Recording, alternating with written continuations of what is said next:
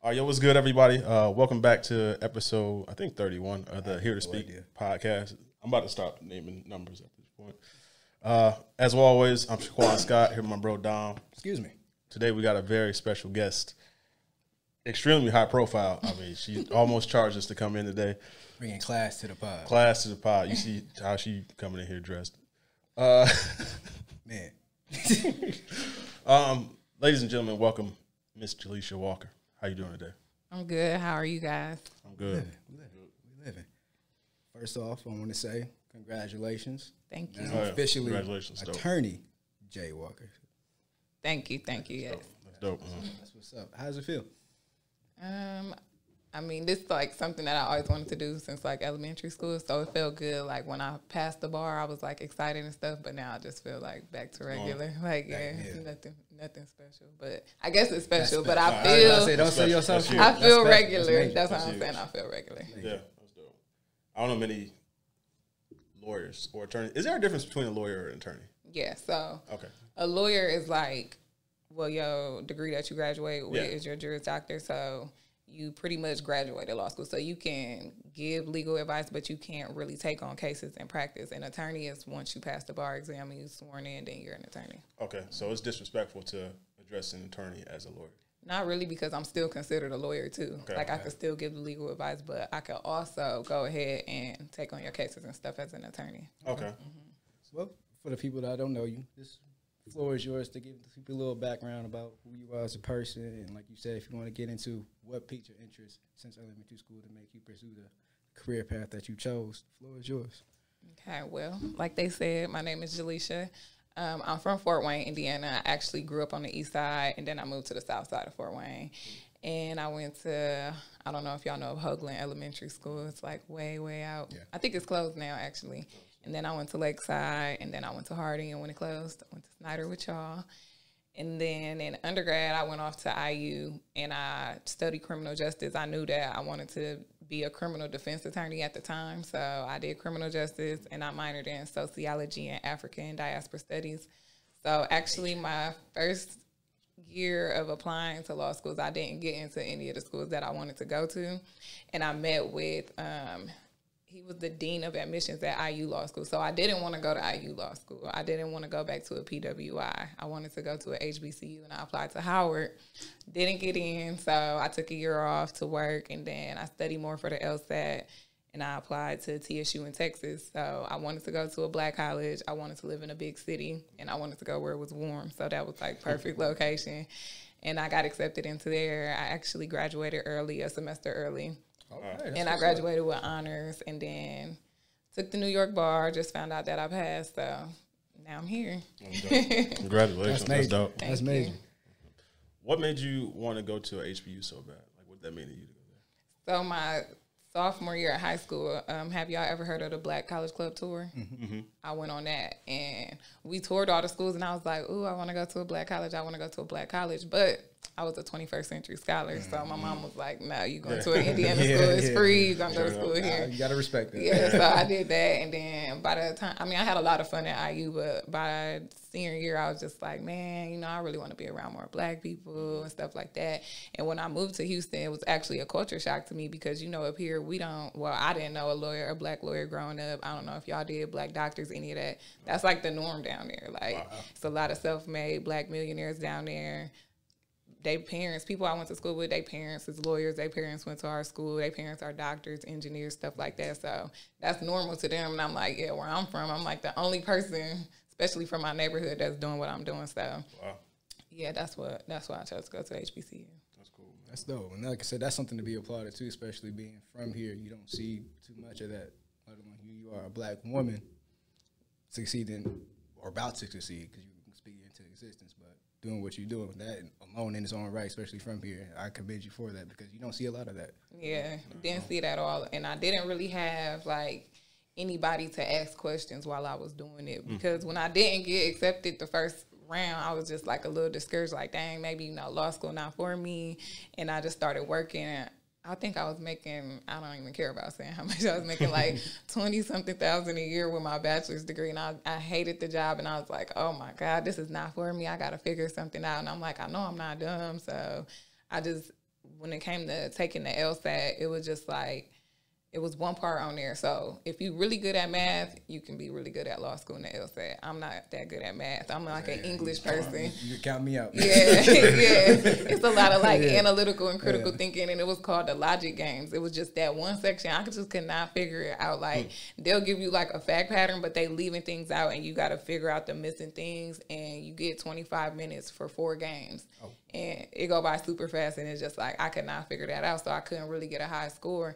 And then when I actually took more time after undergrad and studied it on my own, I finally figured it out. But that was the hardest part, and it's like I didn't have nobody to ask for guidance and stuff like that, because once again, like here, we don't. I didn't know no lawyers at all, like at all. So everything was just trial and error, really. Wow. That was interesting. If you can speak more on that, because you really were confronted with a crossroad with that year off. Like, all right, just figure something out, or do I just double down and go all in with this? And you chose to go all in. Like, can you like elaborate on that, like your mindset during that time and what you did during that time period? Oh my God, it was horrible. So I moved to Indianapolis for the year after I graduated from IU, and the first job that I took on, they didn't have like many job offers for criminal justice degrees, first of all. So that's a word of advice for anybody going to college. Pick your major wisely. Like, if you're not going to be a doctor or a lawyer, then go be like an engineer or pick a business major or something if you want to make good money coming out and you don't plan on working for yourself, because I could not find a job that would pay me well, or the job that I took wasn't even really criminal justice. So I can't remember the exact name of it, but I was working at a high school through the program with kids with mental health issues. And it was just so funny to me too, because the black kids at the high school who were in the program, they kept wanting to come to me and speak with me, and the 2 ladies I worked with, they weren't black. So I guess, they started to feel a type of way about that, and they took it to like the head people of the company and were saying like, it was one specific young black boy, like, he had problems at home, so he would always just come down and try to talk to me like, Miss Jaleisha, can I talk to you about this, and this? And I'd just be like, yeah, it's my job. And they actually told like the higher ups, oh, he comes down and flirts with her all the time and stuff like that. That's crazy. And I had to have a meeting with them. They were asking me like, has he ever been to my house and all of this crazy stuff? And I just ended up quitting the job. Like, I didn't give them a 2 weeks notice or nothing. After the meeting, I just walked out like, I don't know, it just really blew me. Like, I'm just trying to help, a younger black kid. At the time, I think I was 23 and he was about to be 18. Like, we close in age kind of, so I can relate to you, but why would I allow him to come to my house or something like that? Right. It was just dumb. So disrespectful. That is. So I quit that and I went back to a job that I worked in undergrad. So when I was in undergrad, I was working like 2 jobs and interning at a law firm while I was a student.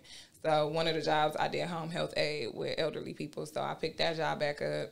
And then I worked at, it was like a women's work release facility. I was just working those 2 jobs and studying for the LSAT, because I was just like, it's no way this is about to be my life. Like, I'm going back to school. I'm going to figure something out. And that was motivation. Went back and took the LSAT and got into the school. So I was just like, yeah, something had to give, because I couldn't do it. That's dope, though, because like I said, you had a real crossroad and you bet on yourself. Yeah, it was a real struggle. I bet. But I feel like if I would have had guidance, like somebody to walk me through what I was supposed to do, it could have been a whole lot smoother and a whole lot easier. Like, it was a lot of stuff that I could have avoided.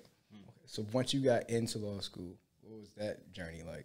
Oh my God, it was so hard. So I was thinking too, like, it's at HBCU. They probably don't ever think that. I was just thinking like I wouldn't be as challenged. They actually challenge you more, because that's the expectation, I guess, that people have of them. Like, oh, it's not a PWI, so it's not going to be as difficult. It won't be as hard to learn. You can breeze through this. You definitely can breeze through it. So my first year, at every law school, all law students take the same classes in their first year. But you don't just get to stay in law school. Like, you don't just get passed on. You have to get a certain GPA. So after my first year, I know like at least 50 students curved out before we went into our set. So you called a 1L your first year. I was a 1L. And then I went into my 2L year. About 50 of my classmates had curved out. And 2L year was actually the hardest year. So that your 1L year, your classes are broken up into 2 semesters. So you take like contracts, property law, criminal law, all of that stuff is broken into 2 semesters, so it's slower. Your second year, you have more work in each class, and you learning it all in 1 semester then. So it's a whole lot faster. And then it was stuff that I didn't know about law school, like people hear lawyer and just think, oh, you're going to make a lot of money after school. No, you have to, for those jobs that pay you a lot, you have to be like top of your class. And then, first summer after law school, you have to start interviewing for your second summer job. And these were just things that I didn't know. Wow. Yeah. So I had enrolled in summer school in my 1L year. After my 1L year, I went straight to summer school. And I wasn't thinking about no job for the next year and stuff like that. But I did get 2 good internships my first summer.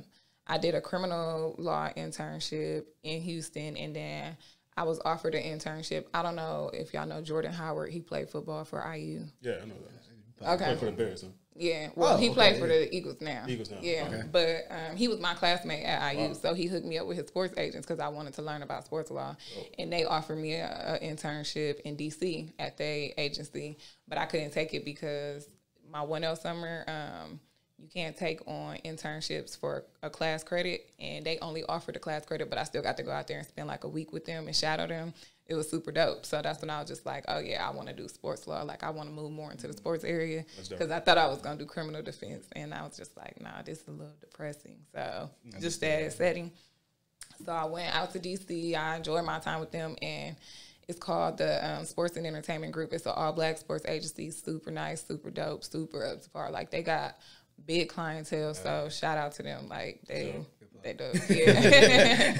And then... but yeah, my 2L year was the hardest year. It's like, I don't even remember how many nights I spent in the library to like, I could tell you my schedule. I would get up at like 6 in the morning, get dressed, get to school by 7, stay there from 7 to 9. I'm studying in the morning before class. Wow. 9 to 5, we in classes for the most part. After 5, I'll probably go get some food, come back, and stay in the library till midnight. And then that was just like an everyday thing. And then Saturday and Sunday is like you get up early, you spend your whole Saturday and your whole Sunday at the library preparing for the next week. Like, it was... You got to sacrifice. You don't have no life for real. Like, I only see my family twice a year for a week in the summer and Christmas break. Like, that was it. And then... I mean, we was law students, so we was sneaking in the partying and stuff. Like, you can party every now and then, but you can't get caught up in the partying because it's going to reflect on your grades. Yeah. And then by the time I got to my last year, my 3L year, that was easy. That was the easiest year because it's just like you just finishing out credits at this point. So you're taking electives and stuff, but it was a lot. That's interesting what you said about, people automatically hear lawyer and think you're going to get paid a lot of money. Because at one point in time, I feel like I heard there's like a surplus of lawyers. So it's like, from what you just told me about the difference between lawyers and attorneys, I assume that meant like there's all these lawyers, but not all of them are at that attorney level yet. No. So that's not what it is. Okay, so I'm done.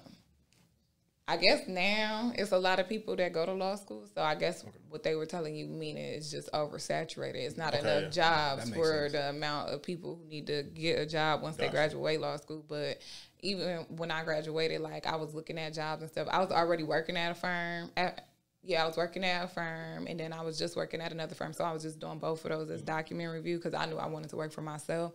But when I was looking at jobs to apply to, like they start some lawyers off at like $50,000 to $60,000 a year, and I'm just like, that's crazy to me. Like, I don't feel like any lawyer should be started under $100,000 because you just went to school for 7 years. Like or 8 years. No, it's 7 for undergrad, 3 law school. That's 7, right? I don't do math. I was about to say. I want to go check it. I'm a lawyer. I ain't gonna argue with you. Right, the lawyer, not the engineer. I don't do the math, but yeah, so that was another thing too. One of my reasons for going to law school is just that I like to have control over myself. So I knew like with a law degree, I wouldn't necessarily have to work for nobody. So that's the reason I chose it too. Hitting on one of my questions that I had in terms of your focus, which is sports law. But prior to that, I always thought like once you like graduate or pass the bar, an attorney is like all fields. So like if I had some parking tickets I need help with, like can you help out with that, or no, you just strictly what you like focus on? I mean, a lawyer can help out with whatever they want to help out with, but I'm not licensed in Indiana. So it's different with your licensing. You have the Uniform Bar Exam, which we call a UBE. Texas just adopted it. So this last test, the scores just came out last week, but this last test was their first UBE exam, and I knew that they were going to do that. So I took the New York bar. Since it's UBE, I can transfer my scores to like 50 different states. Okay. But when I took it, we were in COVID. So it's called reciprocity. They had to enter into reciprocity agreements with people. So I didn't get to do all the 50 states. I only get like, was it like 12 states that I could transfer to? But Texas was one of them, so it was good. Indiana still one of the states that have their own bar exam. So you can't transfer nothing here. But after 5 years, I could waive into here. So if you get a ticket after 5 years, I got you. But right now, I can't help you. No, you good, you good. I was just always curious about that, though. Because that's one thing I never really truly understood about that. Yeah, but if somebody accept a job and sign on a contract like with a big law firm or something like that, in the contract 9 times out of 10 it's gonna say that they can't work outside of here without bringing the business into the firm. So if they don't take on little civil suits where they do ticketing or something, and they only work in like mergers and acquisitions, stuff like that, no, they can't help you. Oh, okay. Yeah, but if you got your own firm, you can pick up any type of case you want to. Oh, okay. Mm-hmm. I didn't know that at all. That's what. See, that's the question. Hopefully, you learned something here today. But okay. No, go ahead. Sports law. I know you kind of hinted at it. Like, okay, so now where are you at with that whole realm of it? Like, are you actively with somebody, or like what? How does that work out in terms of growing your clientele and whatnot? Yeah. So right now, I passed the bar. So it's a lot of stuff you got to do besides pass the bar. I passed the bar. I had to take the MPRE, which is a professional exam for all law students. I had to transfer those scores to New York, and then I also had to take the New York law exam, which I just passed in March. So after taking those 3 exams, then you have to send in paperwork, and they got to run your background, check it's called character and fitness. They check all your work history, all of that stuff, pro bono hours, meaning, free work that you did for people. You got to do at least 50 hours, and just all this paperwork you got to fill out. Send it into the courts, and now I'm just waiting on them to hit me back up for my interview so I can get sworn in, and then I'm officially done. Wow. Okay. But outside of that process, the things that I have been doing don't necessarily require me to have a law degree, but it's stuff that I learned in law school. So, like, as of right now, I've been helping people who want to start businesses with, like, filing their LLCs and stuff like that. So I filed LLCs. You don't have to be an attorney to do that.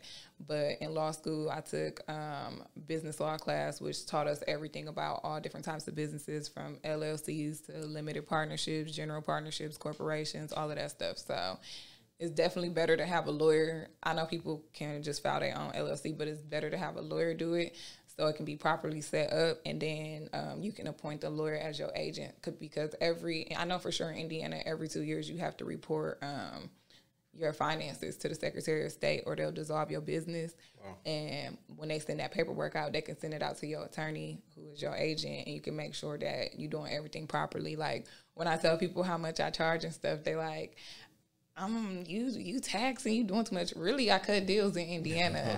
I've been cutting everybody in Indiana deals, because I just feel like black lawyers here to really look out. So I'm look out for my people. But outside of here, I charge much more. So it's just like, I'm a lawyer. I went to school for 7 years. I'm going to charge what I'm worth. So that's what's up. Yeah. I know you worry. But it's just the smarter route to go. And then with another attorney who graduated from my school, he's been licensed though. Up under him, I'm up under him, but I help file trademarks too, so you can make sure your brand is legally protected. Nobody can come in, steal your logo, steal your slogan, or anything like that, and promote their own business under what you thought you owned. And then, so I do that for people who aren't athletes, but then that's a part of what I'm doing for athletes too. So with athletes, I build their brands outside of being an athlete, but just in a legal aspect. So I definitely recommend anybody who does business to do it under an LLC name. It protects your personal assets. So, if you ever did anything wrong, or just anything in the business aspect ever went left, they won't come after your personal assets. They can only come after whatever you have under the LLC financially. So it's the smarter route to go. Like, people buy houses in LLC. LLC is considered a person, if you didn't know that. Yeah, so you can be sued or sue under an LLC name. You can buy a house, a car, whatever. If you operate as a business, you can do everything in an LLC name. So I definitely recommend that. Very informative. And then outside of that, with them, I draft contracts, review their contracts, negotiate contracts, not their actual league contracts. I don't do those, but just when they are offered endorsements from different brands and stuff, and then getting a marketing deal. So, shout out to my best friend Rod Smith. Currently working with him. Just actually got him a marketing deal with Lionhearted Sports, and shout out to them too. Just did their trademark. But yeah, so he's my first athlete that I'm working with right now. And something else, I don't know if y'all heard of name, image, and likeness and the law that's supposed to pass with the NCAA. Yeah. That's supposed to go into effect this upcoming. I was just about to say school year, right? Academic year. Well, we could talk about that. What happened was California kind of kicked it off, saying, we're gonna let our college athletes be paid. And then I know Florida said something too. And I think they said by 2022 they were going to start allowing it. But, this is all under NCAA rules. So the NCAA had an issue with that. So there's actually a case pending in the Supreme Court right now about this. That's what the holdup is, because the NCAA was supposed to vote on this in January and it was supposed to go into effect, but they suspended the vote indefinitely. And what the issue is, this is something that we learn in constitutional law. You have state law and you have federal law. So the state laws where California and Florida and all of these other states are just saying, yeah, we're going to let them make the money. But then when the federal law comes in, it can trump the state law and block it out. So now there's an antitrust issue that's going on in the Supreme Court. So that's still under litigation right now, which is why none of these athletes have started being paid yet. But that's where I wanted to come in at and work with. Of course, I want to work with professional athletes, but I wanted to work with the college athletes too, because I can't remember the exact number, but I know last year I read something that said the NCAA made like $1.8 billion off of the college athletes, and what those college athletes take home? Nothing. But you bring in all that revenue, and then people always say, "Oh, but you getting free tuition." If that law eventually gets passed, could you see people like that going back and collecting money that they're owed, or no? Is that not realistic? That's a great question. I'm not 100% sure if they can do that, but I know there's a guy, I can't even remember the exact facts of his case, but he just actually won against the NCAA and got a huge payout from something that happened with him in college. So it's a possibility, but I'm not sure if they can do that. But you can always appeal a case. So it just depends. There's a statute of limitations. So if it was 9 times out of 10, if it was over 2 years ago, then no. Damn, that sucks. Yeah. Because it's a lot. That's terrible. A lot of people lost stuff. Yeah, bro. Oh, yeah, I know. But then there's sometimes when new evidence or new laws pass, then it can make a change. Then sometimes you may be able to bring it back. But, again, it's probably just based off the statute of limitations. They probably won't let them. Okay. Yeah. That's tough. That sucks. Bad. Well, I mean, like, especially, I don't want to get into this, but today's athletes, you always hear like the misconceptions of, because here we are sitting across from you, we can learn so much. Is that something that you pride yourself on, putting that on the forefront of what you're trying to get across to these athletes in terms of what you can actually teach them in terms of the LLCs and the whatnot and the intricate, because I never knew it was that intricate. And so in order to, like I said, protect all their assets and whatnot, I highly doubt somebody coming out of college is really that forward thinking in that. And so is that something you, like you could say, you hang your hat on in terms of the things that you could offer versus what other agents or somebody else who's doing something similar to what you're doing can offer? Yeah, I think so, because I'm not doing anything that the agents do. They negotiate your NFL, your NBA contracts and all of that stuff. So that's not what I want to do. But a lot of times, too, agents aren't required to be attorneys. There are agents who are attorneys, though, and I think that's a smarter route to go because they know contracts very well. But, yeah, I want to teach the athletes or anybody that I work with that's not an athlete just this information because, where we from, this information is just not in front of you like that. So people don't really even know how to go about asking that type of stuff or the first steps to understanding it. So I definitely want to teach the athletes. I can see myself doing before I just be like, yeah, I'm going to take you on and stuff. Like, I want to learn you as a person because I'm building your brand. So you want your brand to reflect who you are. But I want you to learn in this process too. I want you to learn what this LLC even is, because I always see the little jokes on Twitter like LLC Twitter, LLC Twitter, whatever. Have y'all ever seen that? Like they are just making the little jokes, but you know, it's very beneficial to have an LLC. So, but it's like, what are the benefits? Nobody knows. Or just because you filed the paperwork and you got it now, don't mean you keep it forever. So what do you have to do to maintain this LLC? I think that's important for them to know. I think it's important for them to know the contracts they sign and what's in this contract, what it requires, because when I actually got to go out to DC to the sports and entertainment group, what they do is they take their athletes on retreats, and they make them sit in, like, they have fun, but they have to sit in these classes and learn too at the same time. So what they did while I was there, he had me printing out all of these old, they weren't cases, but just these old athletes who were in the league and how they end up losing all of their money and stuff.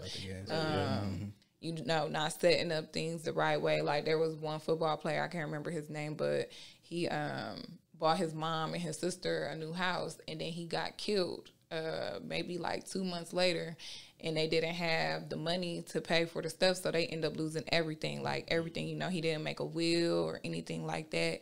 And I don't do probate law, which is where wills and trusts and all of that stuff come in, but whatever client I am working with, I'll make sure the classmates that I have who do practice that now, you need to go sit down, have a meeting with them, and set your estate up properly, because you just never know what's going to happen.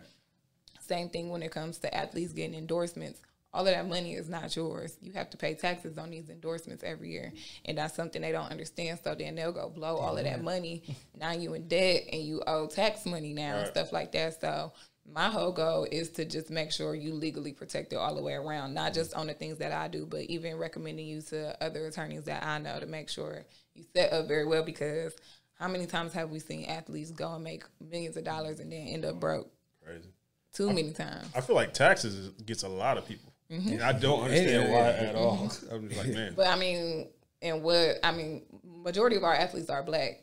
What black neighborhoods did you see anybody growing up in learning financial, anything about finances? Facts. You don't. Facts. And when do we learn that in high school or anything? I took a tax class in law school. That's the only reason I know. And nobody I know went to law school, so they still not going to know taxes. So it's just like, and then when you do see people getting their taxes done, they got these tax service companies that they put specifically in black neighborhoods to pretty much rip you off. So it's just a lot. It's a lot of stuff that go into it. And I just know, like, a lot of I grew up around a lot of athletes. I was an athlete myself, and I just know, like, a lot of our black male athletes, or even the female athletes sometimes, they're not thinking about that type of stuff. They get that money and they ready to blow it, and they always got, you know, they uncle or somebody who gonna watch over everything, and they end up messing it up too. So I think that's another thing that's very important, to have you a financial advisor.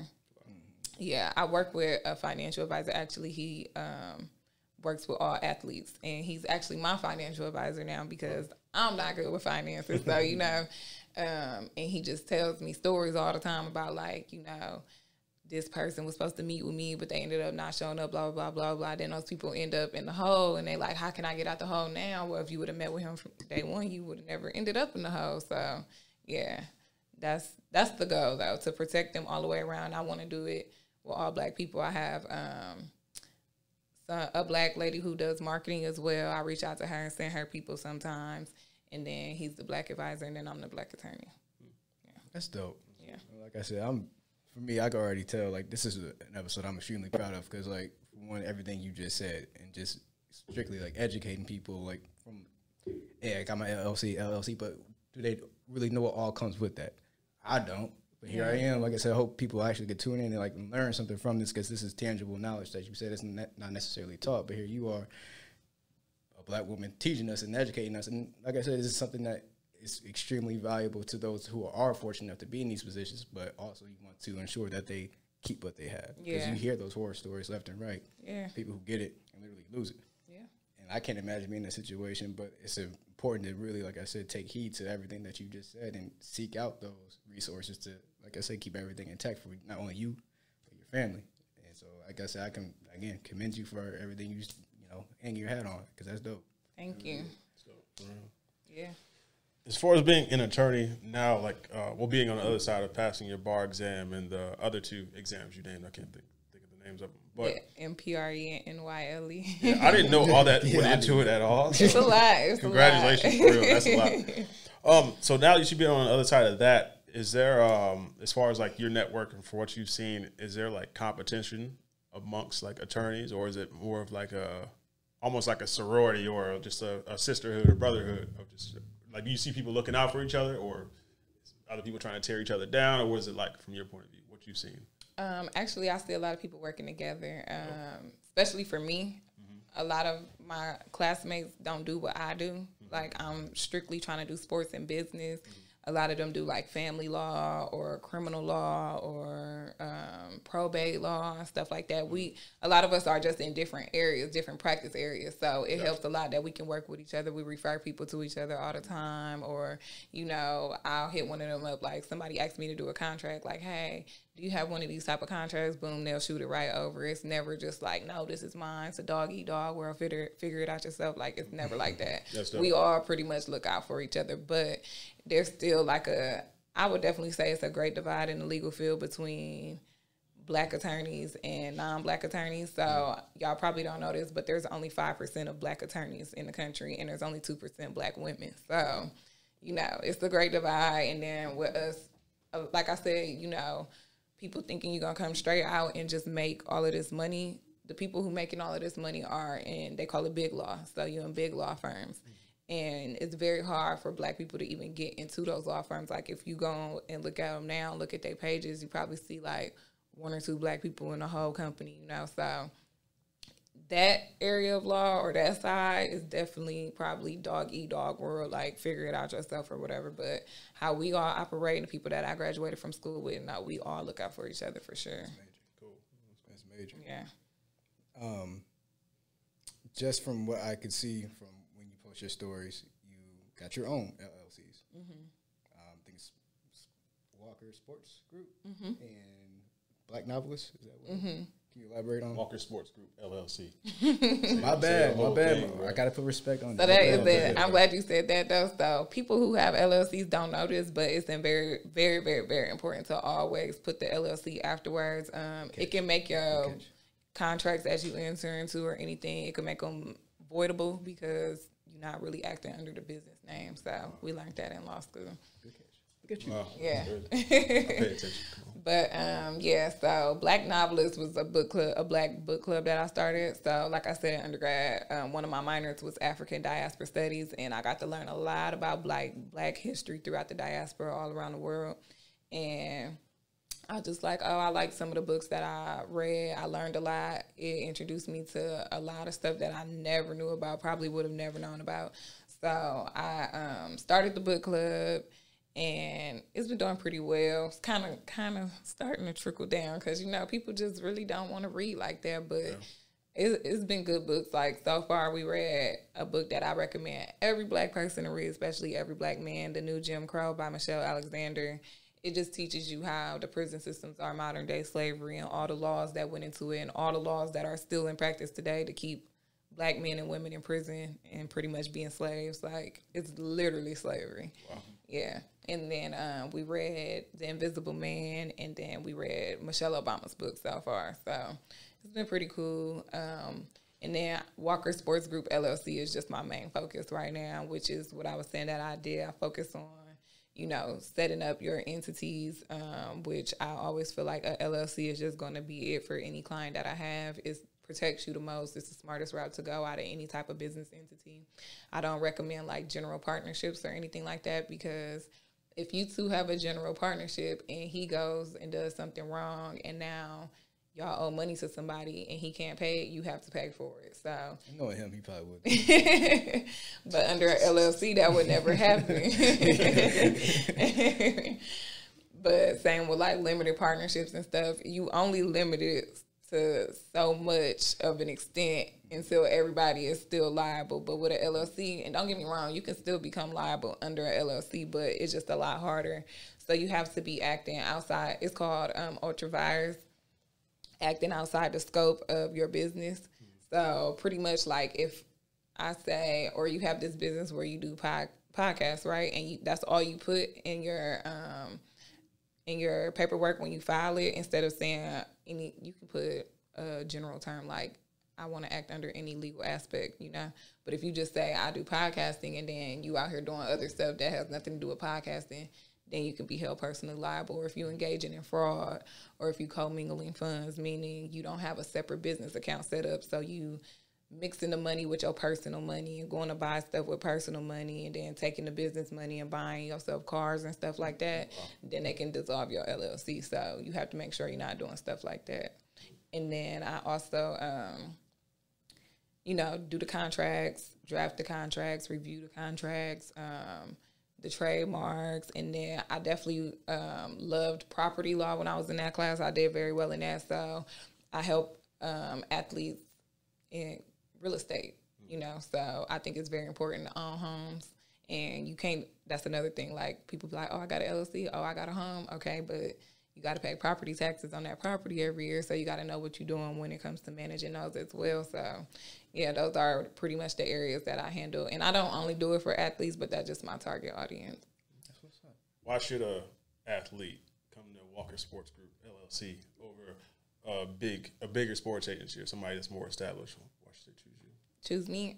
One, because I actually care. So I'm just big on the Black community, like that. I'm just super pro-Black, so I want to see all of my people elevate. I feel like athletes been getting so much money for so long, and we still got a hood in every city. Like, we shouldn't even be in the predicament that we still in. So I'm not here to just be like the face, like, oh yeah, I got these athletes, I'm working with these athletes. Like, no, I want to make sure that whatever assets you bring in, that you either maintain those or accumulate more over time, So I have the education to do it.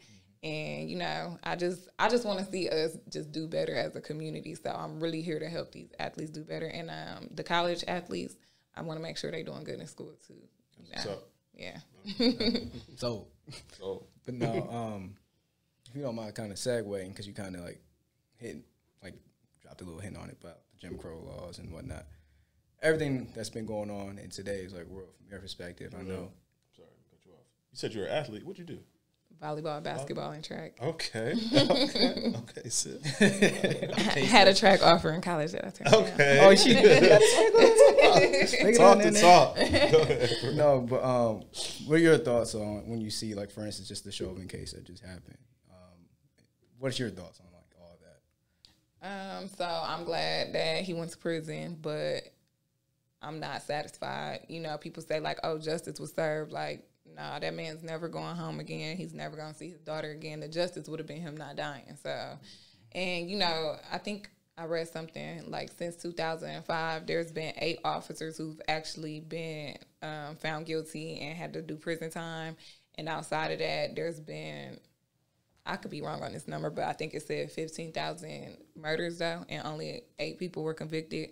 So I feel like with the system, they do this thing where we're going to convict this one person to kill down the energy right now, but then they're going to keep doing what they're doing. What happened right after he was found guilty, a 15, 16-year-old girl got shot 4 times by an officer and died. We couldn't even get a moment to take it in because, boom, something just happened again. And then, what is it, Dante Wright, he's being buried tomorrow. He was just killed by the police. So it's to me, I feel like, I'm not going to say that. Okay, to me, I feel like the laws is what have to change. So I don't know if y'all know about qualified immunity, but one of the firms that I currently work at is a civil rights firm, the Lewis Law Group, PLLC in Houston, and we sue the city and we sue the police department all the time for, beating up our clients really bad, shooting our clients, tasering our clients, just doing unnecessary stuff to them all the time. And most of the stuff is on body cameras. We see all of it, but then again, a lot of these cases get dismissed because of qualified immunity. We literally have them, attacking our clients with no probable cause, searching their cars, and they're not allowed to search the cars just because they feel like it. They didn't see anything in plain view. He didn't give them the consent to search, so they're completely wrong, 100% wrong, and you take it to court, but you have these judges behind the benches who are on the police side. So they're going to dismiss your cases anyway. So I definitely feel like in order to see a change, one, we need to get a lot more Black people into law schools because we need to get Black people into those positions of being judges or getting into Congress and stuff where we can take out a lot of these laws that are still in place. Like, for example, no, we're not in a crack epidemic anymore, but did you know that the mandatory minimum sentencing for crack is higher than coke? Yeah. Still to this day, and that's the same drug. And you know why? Because crack was in the black neighborhoods and it was cheap, and coke was in the white neighborhoods or the more expensive neighborhoods. Yeah, so you know you're gonna lock up more black people. It's just little laws like that. There's a lot of laws that are still in place, even with property law. Like, you know, there were laws on us as black people because we were considered property first. We weren't considered a person. Even with the Constitution, when they wrote the Constitution, we were considered 3/4 of a person, like not a person.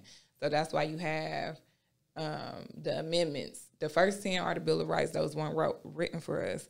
And then all of the laws after that are supposed to be amended. But even with abolishing slavery, it says it's abolished. But if you read more into it, then it says pretty much if you can charge a person with a crime, they can become your slave again, pretty much. Wow. That's what it says. In the basic terms. Not in the legal terms, but in the basic terms, that's what it comes down to. So I just feel like what's going on today is still going to be a problem for a very long time if we don't change the laws, the actual laws. That's the problem. And if we don't get rid of qualified immunity, because these officers keep getting off and killing everybody because they know they can depend on qualified immunity. And that bars them from a lot of stuff, from being found guilty on a lot of stuff. I didn't know that either. That kind of explains why it was Chauvin. Chauvin. How would you say his name? Yeah. I mean, that's kind of why he looked so calm in that video. Yeah. I'm in the right. Yeah. He didn't look nervous at all. So it's crazy. I didn't know that was a thing. And then I see a lot of people trip when they like, oh, he only got second-degree murder, manslaughter, stuff like that. You never should go after an officer with first-degree murder because so when you're trying to do murder charges, you have to prove the elements. And with elements of first-degree murder, you have to prove that it was premeditated or he deliberated. And you can't really prove that with them just pulling up shooting. You know, to prove premeditation, you have to be like, oh, this person was stalking this person for a while. They thought this out. They planned this out. They left, went and got a gun and came back, stuff like that. So once he gets off on that first-degree murder, you can never bring this no, you can bring no more charges against him ever when it comes to murder because that's double jeopardy at that point. So that's why they go after them with second degree and manslaughter and all of that type of stuff. Gotcha. I know that either. That's very interesting. No, but that's a very interesting perspective because, like you said, we see it every day, and it seems like it's the same story over and over. But now, like when you pull back the curtain from, like I said, your perspective, they kind of like shed some more light. Like you said, to your point, that's why he appeared to be so calm doing what he was doing, and it's the sick reality of it. You know what I mean? Because you got so many others thinking like him and acting like him. So it's very interesting from that perspective that you just introduced. It's eye-opening. Yeah, if you get a chance, just review qualified immunity, and you're gonna be like, "This is why all these cops keep getting off." That's literally the reason why. So people been petitioning to get rid of qualified immunity because that's what saved them every time.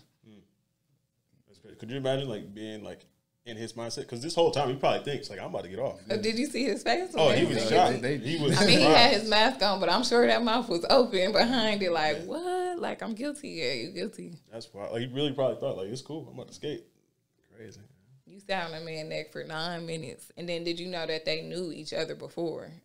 Like they know each other. They work together as like bodyguards and stuff, and bouncers. And he used to, I guess, like George Floyd used to kind of be checking him when he would be doing like crazy stuff to people in the clubs or the bars or wherever it was they was working. So he already had like a vengeance against him. To me, that could have been first degree murder because that seemed premeditated. You knew him. You already had issues with him. Now you just killed him. But it's just safer not to go with first degree. Well, I just want to, you got anything? Because I don't got nothing else. You sure? I'm good. I had another question. Okay. Being in the position that you are, do you feel pressure, like to uphold a certain level of like just uphold a certain standard, like being a woman, a black woman, like practicing law? Or what new standard you want to set? Yeah. I would definitely want to set a new standard. So, I did good in law school. I graduated cum laude, so I could go off and just apply to these jobs and, you know, try to assimilate and fit the culture of those jobs, but I don't want to.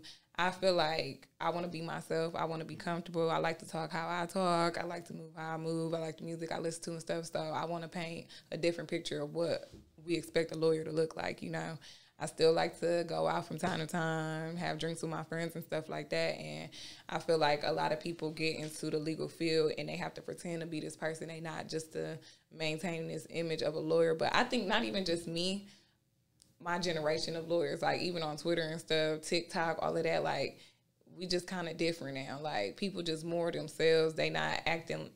I feel like a lot of lawyers from the past, they just had to act. Like they had to act to fit in, especially black lawyers. Like it's already hard to become a lawyer and then you want to get a job. So you're going to do what it takes to get that job, right?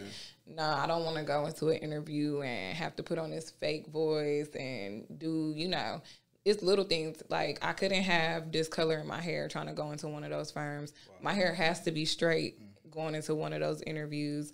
I have to have on a full suit with a white collared shirt, button up.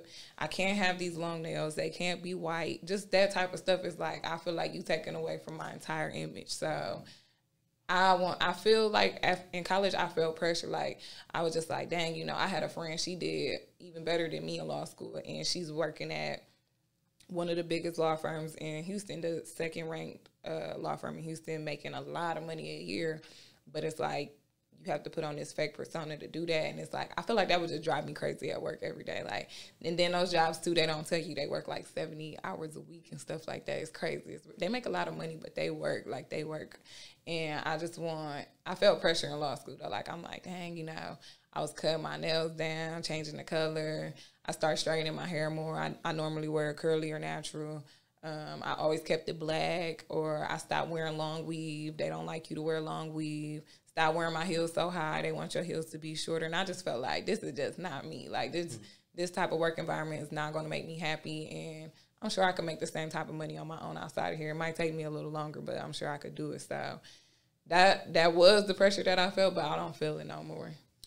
What you said kind of, you probably won't know because you don't got Twitter. What's that viral lawyer or attorney who I know he's talking about, but I don't know his name. Yeah. Does the TikTok videos. Mm-hmm. He catches a lot of flack with people saying, oh, you're supposed to be a lawyer. I wouldn't hire you because here you are making TikTok videos. But I'm just like, human being. He's a human being. Like, is he not supposed to have a life? But it seems like he's obviously good at what he's doing. Yeah, because he's making money. Because he's making money. Yeah. So, like, I can either listen to you by saying he shouldn't be doing this or the guy who's getting clients left and right. Yeah, it reminded me, like, I had people in school telling me, like, oh, you need to do this, you need to do that, and blah, blah, blah. And then it's like, I'm out here, I'm in Texas by myself. I don't know nobody out here. Everybody I know is the people that I go to school with. I have no family or nothing out here. I literally came out here for school. So for a minute, I was starting to listen to them people like, oh, maybe I do need to do this and I do need to do that. And then it's just like, no, this not me. Like, I'm good. I don't have to do that.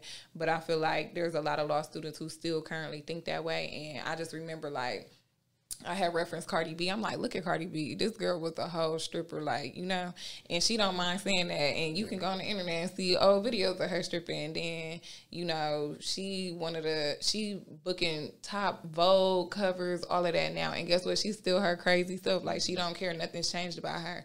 So I'm like, and she's a millionaire. So it's just like, I feel like through her, like watching her, looking at her, like, and I was following her on Instagram back when she was a stripper and she was living in the projects before people even knew who she was. What a tease. Yeah, so I watched her glow up, literally. But guess what? Nothing changed about her personality. Yeah. Like, she remained herself and she's on. Like, she's on. Yeah. Everybody wants to book her right now. Right. She went to the fashion show throwing shoes at Nicki Minaj and everybody like, oh, it's over with you for you now. Yeah. No, she's still ranking number one. Like, you doing even better now. Was the Anna Wintour, all of them big time people out there, they want to work with her, and she's still her crazy ratchet self. So that's how I was just like, no, I'm still gonna be myself, and I'm sure I'll still be successful. The previous president of the United States was very much himself when he became the president, and his wife was a porn star. Yeah. So it's just like, you can do whatever you want. Do whatever, man. Yeah. 5 to 10 years, where do you see Jaleisha Walker? Take my question. Stay out my head. I'm definitely going to be a millionaire. Hey. Speaking into existence. Hopefully I'm married. Hopefully. You know, I'm single. Y'all come save me. No, I'm kidding. You better watch out. She just told us something. Oh, yeah, disclaimer. That may come with some danger.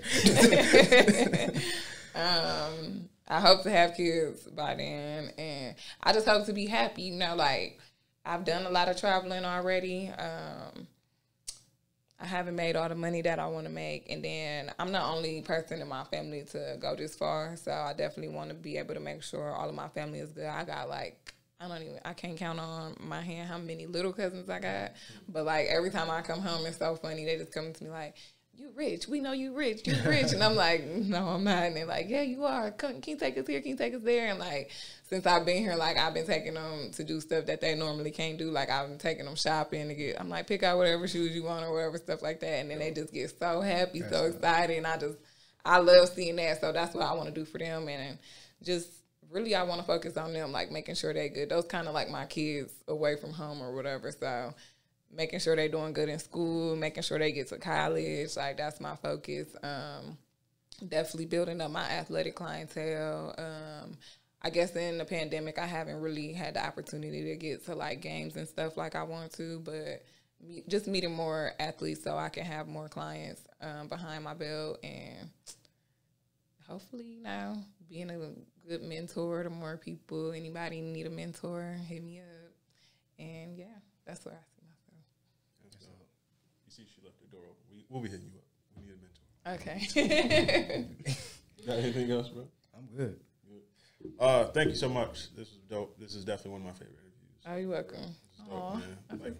I like I said, open door policy. You can come in whenever you're back in town from whatever you're doing. You want to come back and kick it, talk it up. Definitely. Thank y'all for having me, for even asking me to come. I feel special. Special.